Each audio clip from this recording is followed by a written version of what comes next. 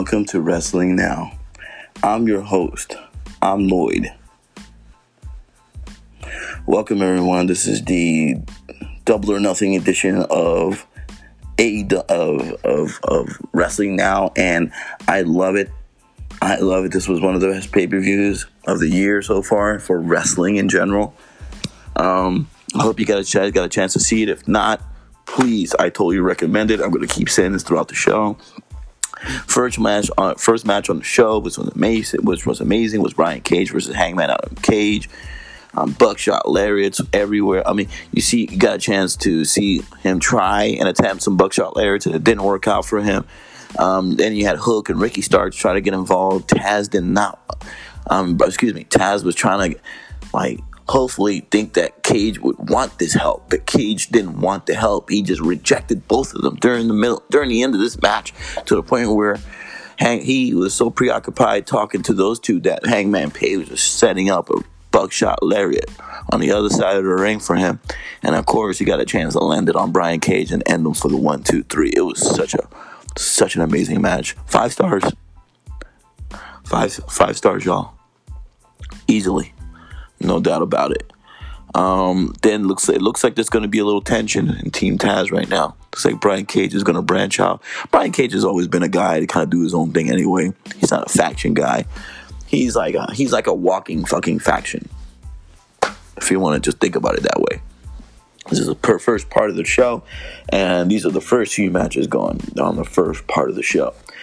Of course, Hangman pops open a beer, and he cheers with the lady in the crowd, which is something I am going to emphasize on. There are people in the crowd, y'all. I had over 10,000 people in the crowd cheering, screaming for their favorite wrestlers. I haven't heard that kind of sound in over a year. It was beautiful. This is another reason why I want you guys to check out this show. Just there's fans in the crowd. We're back. Man, they have Moxley and Kingston versus the Young Bucks. This is another match the crowd was popping out for. So you could imagine Moxley coming out and Kingston coming out the Wild Thing, getting the crowd started. I mean, they got the Dior sneakers in their over there around their necks. They got the sneakers tied around their neck. It's hilarious. Another physical match, kind of like the Brian Cage match, where you saw Moxley putting one of the Bucks in a sleeper hold, and then the other Buck hits a 450 splash to break it. Then the Bucks put 5. They hit Mox with 5 super kicks, to the point where they try to pin him, only a 1 count. This is how strong Moxley is, man. You just can't deny it. But then at the end of the day, everyone has their limits. So Eddie Kingston was incapacitated because they were really working on his leg. Most of the Bucks were working on his right leg most of the match. So, and then there was one point where they had Moxley in the ring and they hit him, and they hit 4 BTE triggers on him because they knew one wasn't going to do it. So they kept hitting bam, bam, bam in the middle of the ring, to the point where Moxley just finally fell over and they pinned him, and then they won. I didn't think it was going to happen, but it finally did. It's such a great match. Moxley was bleeding, of course. Then we had the 21-man Battle Royale with Paul White on commentary, a.k.a. The Big Show. Joker card was Leo Rush, everyone. That was awesome. Leo Rush was the Joker card. I hope that he has a nice and blissful future with AEW, a nice working relationship with AEW, because he's an MLW. So it looks like MLW is jumping in, tagging in with AEW at the moment. First 5 in the ring was Max Caster, Dustin Rhodes, Powerhouse Hobbs, Matt Sydal, and Christian Cage. Those were the first 5 in the ring. So that was a good 5 to start the match with. I can't complain at all. Especially when Max Caster came in, he did his little the Acclaim rap, and he basically dissed everyone in the ring except for Powerhouse Hobbs. It's a damn shame. That shit was hilarious. But at the end of the day, it was Jungle Boy Jack Perry that won the match. He got his number 1 contender spot. So now he's going against the champion in 2 weeks, which we can't wait to see what that match turns out to be. I'll be talking about that a little later. But yeah, now Jungle Boy solidified his number 1 contender spot. in AEW. So this is going to be very interesting where this match goes. Then we had Cody, the American Dream, Cody Rhodes versus Anthony Ogogo. It's a very patriotic match. Well, I don't know. I just didn't see the excitement much in this match. I think it was a little overhyped, but I enjoyed the match itself. Anthony Ogogo with his gut punches, and it didn't take Cody out. Cody persevered. Ended up persevering over him and ended up being Anthony Ogogo with an invertebrator. I haven't seen one of those in about a decade, so that's really cool. And then we had Miro and Archer for the TNT Championship. This is a really delicate match because if any one of the guys lose, they lose momentum. So it's kind of like, why would you put both men in a position like this? Because you want to push Archer, but at the same time, you want to push your champion Miro. Because Archer has been getting pushed all fucking year. He had his TNT title matches he had his shot versus Cody for the very first time to become the very first champion, and he lost it. I really rethink that match. It should have been Archer. Archer could have ran with the title for a year, been unstoppable. But if that would have happened, we wouldn't have had Brody Lee as champion, though. Okay. So one worked with the other, I guess. But I'm not denying that Archer's never going to have his day, but he will. It's just not now. Miro is the new guy on the block, and they were going to promise him a push, just like they promised Archer a year ago. But, the pandemic happened. You can't blame him for that, because the pandemic was something that no one ever saw coming. So, but I guarantee you all that are listening to me, listen to this podcast today, June 2nd, Archer will have his day this year. He will become champion sometime this year. I guarantee you this. After all this running around he's been doing for the last year or so, he's going to become champion again. Miro won with the game over. This match was just left and right, blow after blow. Big man not trying to knock out another big man. Jake the Snake Roberts tries to get involved in the match. Of course, Jake the Snake always wants to get involved in the match, even though he's a babyface or a heel. He tried to bring out that fucking snake. Oh, hell no. Tried to get that snake involved in the match. Miro was smart. Knocked down Jake the Snake, knocked him down into the mat, grabbed that fucking bag and threw it into the Segway. Hell yeah. That's the smartest thing I've ever seen someone do in 40 years. Instead of just trying to open the bag and see what was in it, or trying to turn the bag on Jake the Snake, just get rid of it in entirety. Keep it out of everyone's eyes. That way, there is no snake.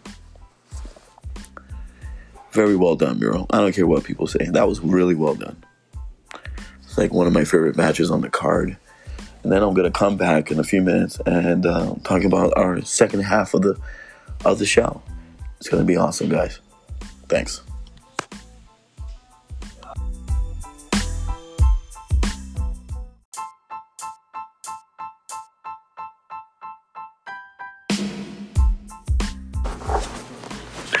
So the next match I really wanted to get into is Britt Baker versus Hikaru Shida for the World's Women's Championship.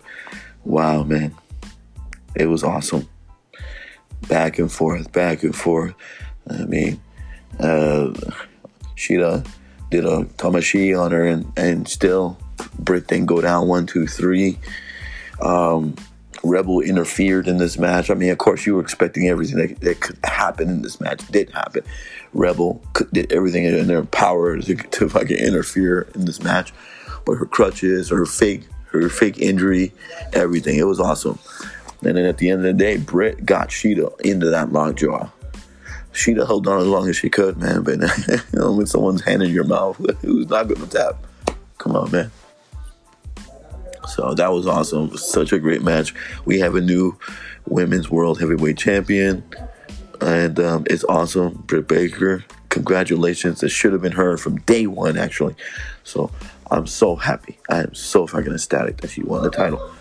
So now, forget it. Like the world is her oyster right now with what she can do with her and her character, and what she can do with her character as champion. Oh Lord, here we go.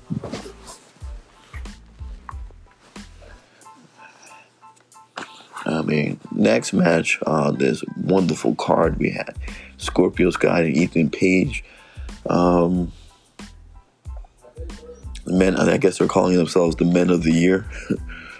So they went against Sting and Darby Allin. This was really special because it's been 6 years since we've seen Sting in actual ring wrestling, like WWE, like in the WWE. So, like I said, he's been wrestling in cinematic matches the whole time he's been here, and in the WWE since whatever. Well, he hasn't wrestled in WWE, but since he's been in AEW, he's been wrestling in cinematic matches. So, it was blissful. It was bliss. It was perfect happiness, perfect harmony. Never seen Sting in the ring, and to see Sting in the ring again was great. He was doing stinger splashes. I mean, he got suplexed into the ring. I mean, there was a spot where I think Scorpio Sky suplexed him out into the fucking stage. Sting took some serious bumps, man. Bro, Sting ain't no joke. I mean, and then Tony Schiavone was talking about the first time he interviewed Sting, and this was like back in 1987 when he first debuted. Imagine 1987, y'all. Sting has been wrestling for 34 years. Hello. The guy's a legend. Oh, man. I mean, there was a spot where, this is why I can't stop talking about it. There's a spot where Sting did a code red on Scorpio Sky. A code red, man? That's crazy. Sting doing a code red. So, or Canadian Destroyer, whatever you want to call it. Sting did it. And of course, the finish of all finishes for Sting is the Scorpion Death Drop. For me and him is my favorite wrestler. That is my favorite move for a finisher, because it's not a very contemporary finisher. People don't really use it as a finisher, except for one person.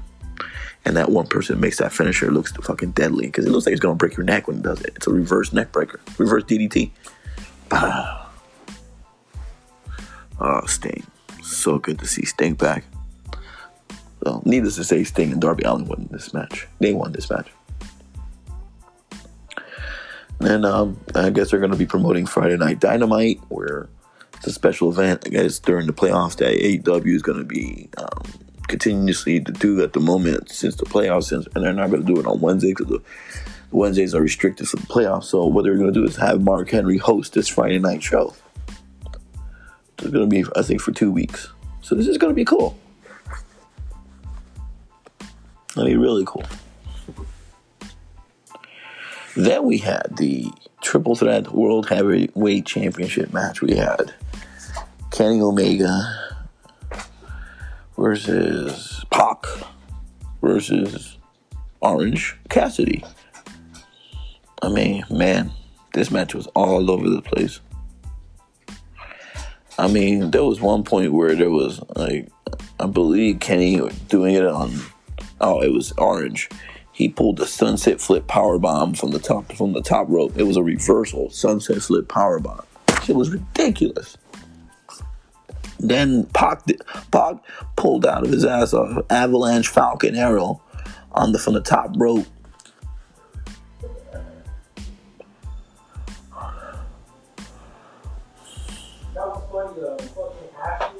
That's crazy, man. I would have never thought I could see a move like that done on anyone from the top rope. And then, of course, Orange Cassidy broke up the pin. But Jesus Christ. So, and then there was a one. And then, of course, Pac tried to do a black arrow on Orange Cassidy. Did it. And then Kenny Omega broke the count. But then at the same time, he tried to do it a second time on Kenny Omega. And then he missed. And, of course, Don Callis got involved. Fuck you, Don. Specifically wrote that on my notes. Fuck you, Don. Where he pulled the referee out of the ring. And he pulled the referee out of the ring when Pac had a clear pin on Kenny Omega. And then the referee got incapacitated. And then, of course, RB Edwards came in to try and get that pin. And then, of course, it didn't happen. It was too long. It was too much time between her coming in the ring and to make that 3 count. Man, this was such a crazy match. So, man, this is too much. This match was awesome, dude. So, Kenny Omega wins this match, of course, because Kenny Omega is the man. So, he's got all the momentum here.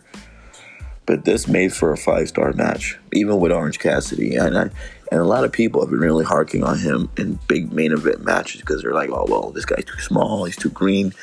All he does is little flippy moves, and he doesn't really, no one takes him seriously.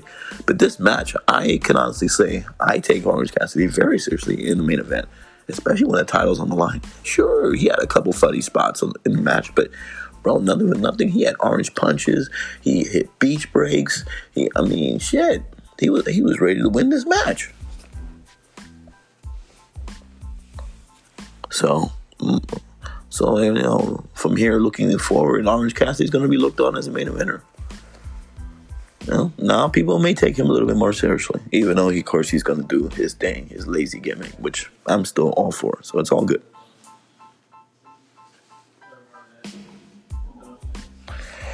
Then, of course, the final. You can't forget this match. The final, but not forgotten. The Inner Circle versus the Pinnacle Stadium Stampede. Wow. This was not a typical Stadium Stampede that we had a year ago. The very first one, that was a year ago. That one was a little bit more hokey-jokey than this one. This one started out pretty serious, like MJF was standing outside of a limo waiting for them, and they all charged at him. He ran in the limo, locked the doors. Next thing you know, Pinnacle drives up in their sporty, classic pickup truck, and then they just start brawling right there on the field. And then everyone kind of just splits up into different sections. You got Spears versus Guevara, Hager versus Wardlow, Jericho versus MJF, FTR versus Santana and Ortiz, with Tully Blanchard there. So there was so much going on. Oh yeah, then Sammy ran over Spears with the golf cart. It's about time Sammy runs somebody else over with a golf cart. Jesus, they fought in the football field, the stadium, the offices. They fought everywhere they could in this match. This was such an awesome match. And then they ended up in some kind of like FTR and Santana Ortiz ended up in some like bar. I think somewhere in near the stadium, there's a bar, and of course the DJ was Conan, their former manager from Impact Wrestling. That was awesome. Came in, got involved, tried to keep Tully away from interfering into this match, and then it's basically Sammy ended up beating Shawn Spears, and that's how this match ended. I couldn't ask for a better match. They redeemed themselves from last year. There's so much redemption from last year's Stadium Stampede match. It was so hokey jokey where niggas almost died trying to pull this match off. Here, a lot safer, way better spots. Everyone wasn't all in one place. Everyone was spread around the stadium where you saw them fighting, and of course they were using all kinds of props. Knock each other with like chairs and tables and glasses, and that shit was dope. They tried to give it as much of a real feel as possible, and it was successful. Inner Circle won the match. The Inner Circle is still a faction. I thought they were actually going to lose. I thought they were going to break up as a faction and just go on their merry ways, but I guess they sell great merch, so I guess they're going to have to stick around a little longer, which is fine with me. Yeah, man. Sammy Guevara hit a 630 senton on Shawn Spears for the win. That was awesome, dude. Awesome match. Awesome show. 4 out of 5 stars, no doubt for me. 4 out of 5, like hard stars. I suggest and I recommend that you guys watch this pay-per-view through and through. Don't skip anything. Don't watch the highlights. Watch the entire show. AEW is so worth it. And then you got Monday dark, Tuesday dark, Monday Elevation, Tuesday dark, and then you got Wednesday night Dynamite. Well, for the next few weeks, it'll be Friday night Dynamite, so you're going to have space in between Monday and Tuesday into Dynamite. But still, man, and the best part about this, I'm not even tired about watching it. Sure, those two shows are 2 hours long, but you don't really need Dark and Elevation. You can just watch Dynamite and get caught up on everything you need to get caught up. That's the best thing about this show. You don't have to go backwards. They'll update you about what's going on, what went on the two previous shows, update you on the matches and who won and who lost the matches. It'll be on the bottom moniker of the screen when you look at it. They're gonna tell you everything that happened, just to keep the storylines and everything intact. WWE does not do that.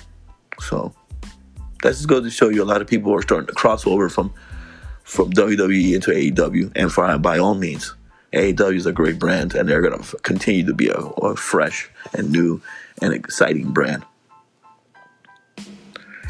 Thank you all for letting me rant and rave and talk about wrestling. I hope you guys enjoyed the show. Any comments, concerns, please let me know. Any subjects you want me to talk about, hit me up. I'm always here for you guys. Please watch AEW Double or Nothing. I totally recommend it one more time. Please watch the show. You're not going to be disappointed. If you're a wrestling fan, you love wrestling, it's worth the money. If not, watch wrestling.in. That is a website that you can get to and that you can watch and you can stream wrestling if you can't afford it. So for all those real buff wrestling lovers out there. So thank you all again. Have a great day. Have a great week. And I'll catch you guys on Friday for the next Dynamite show.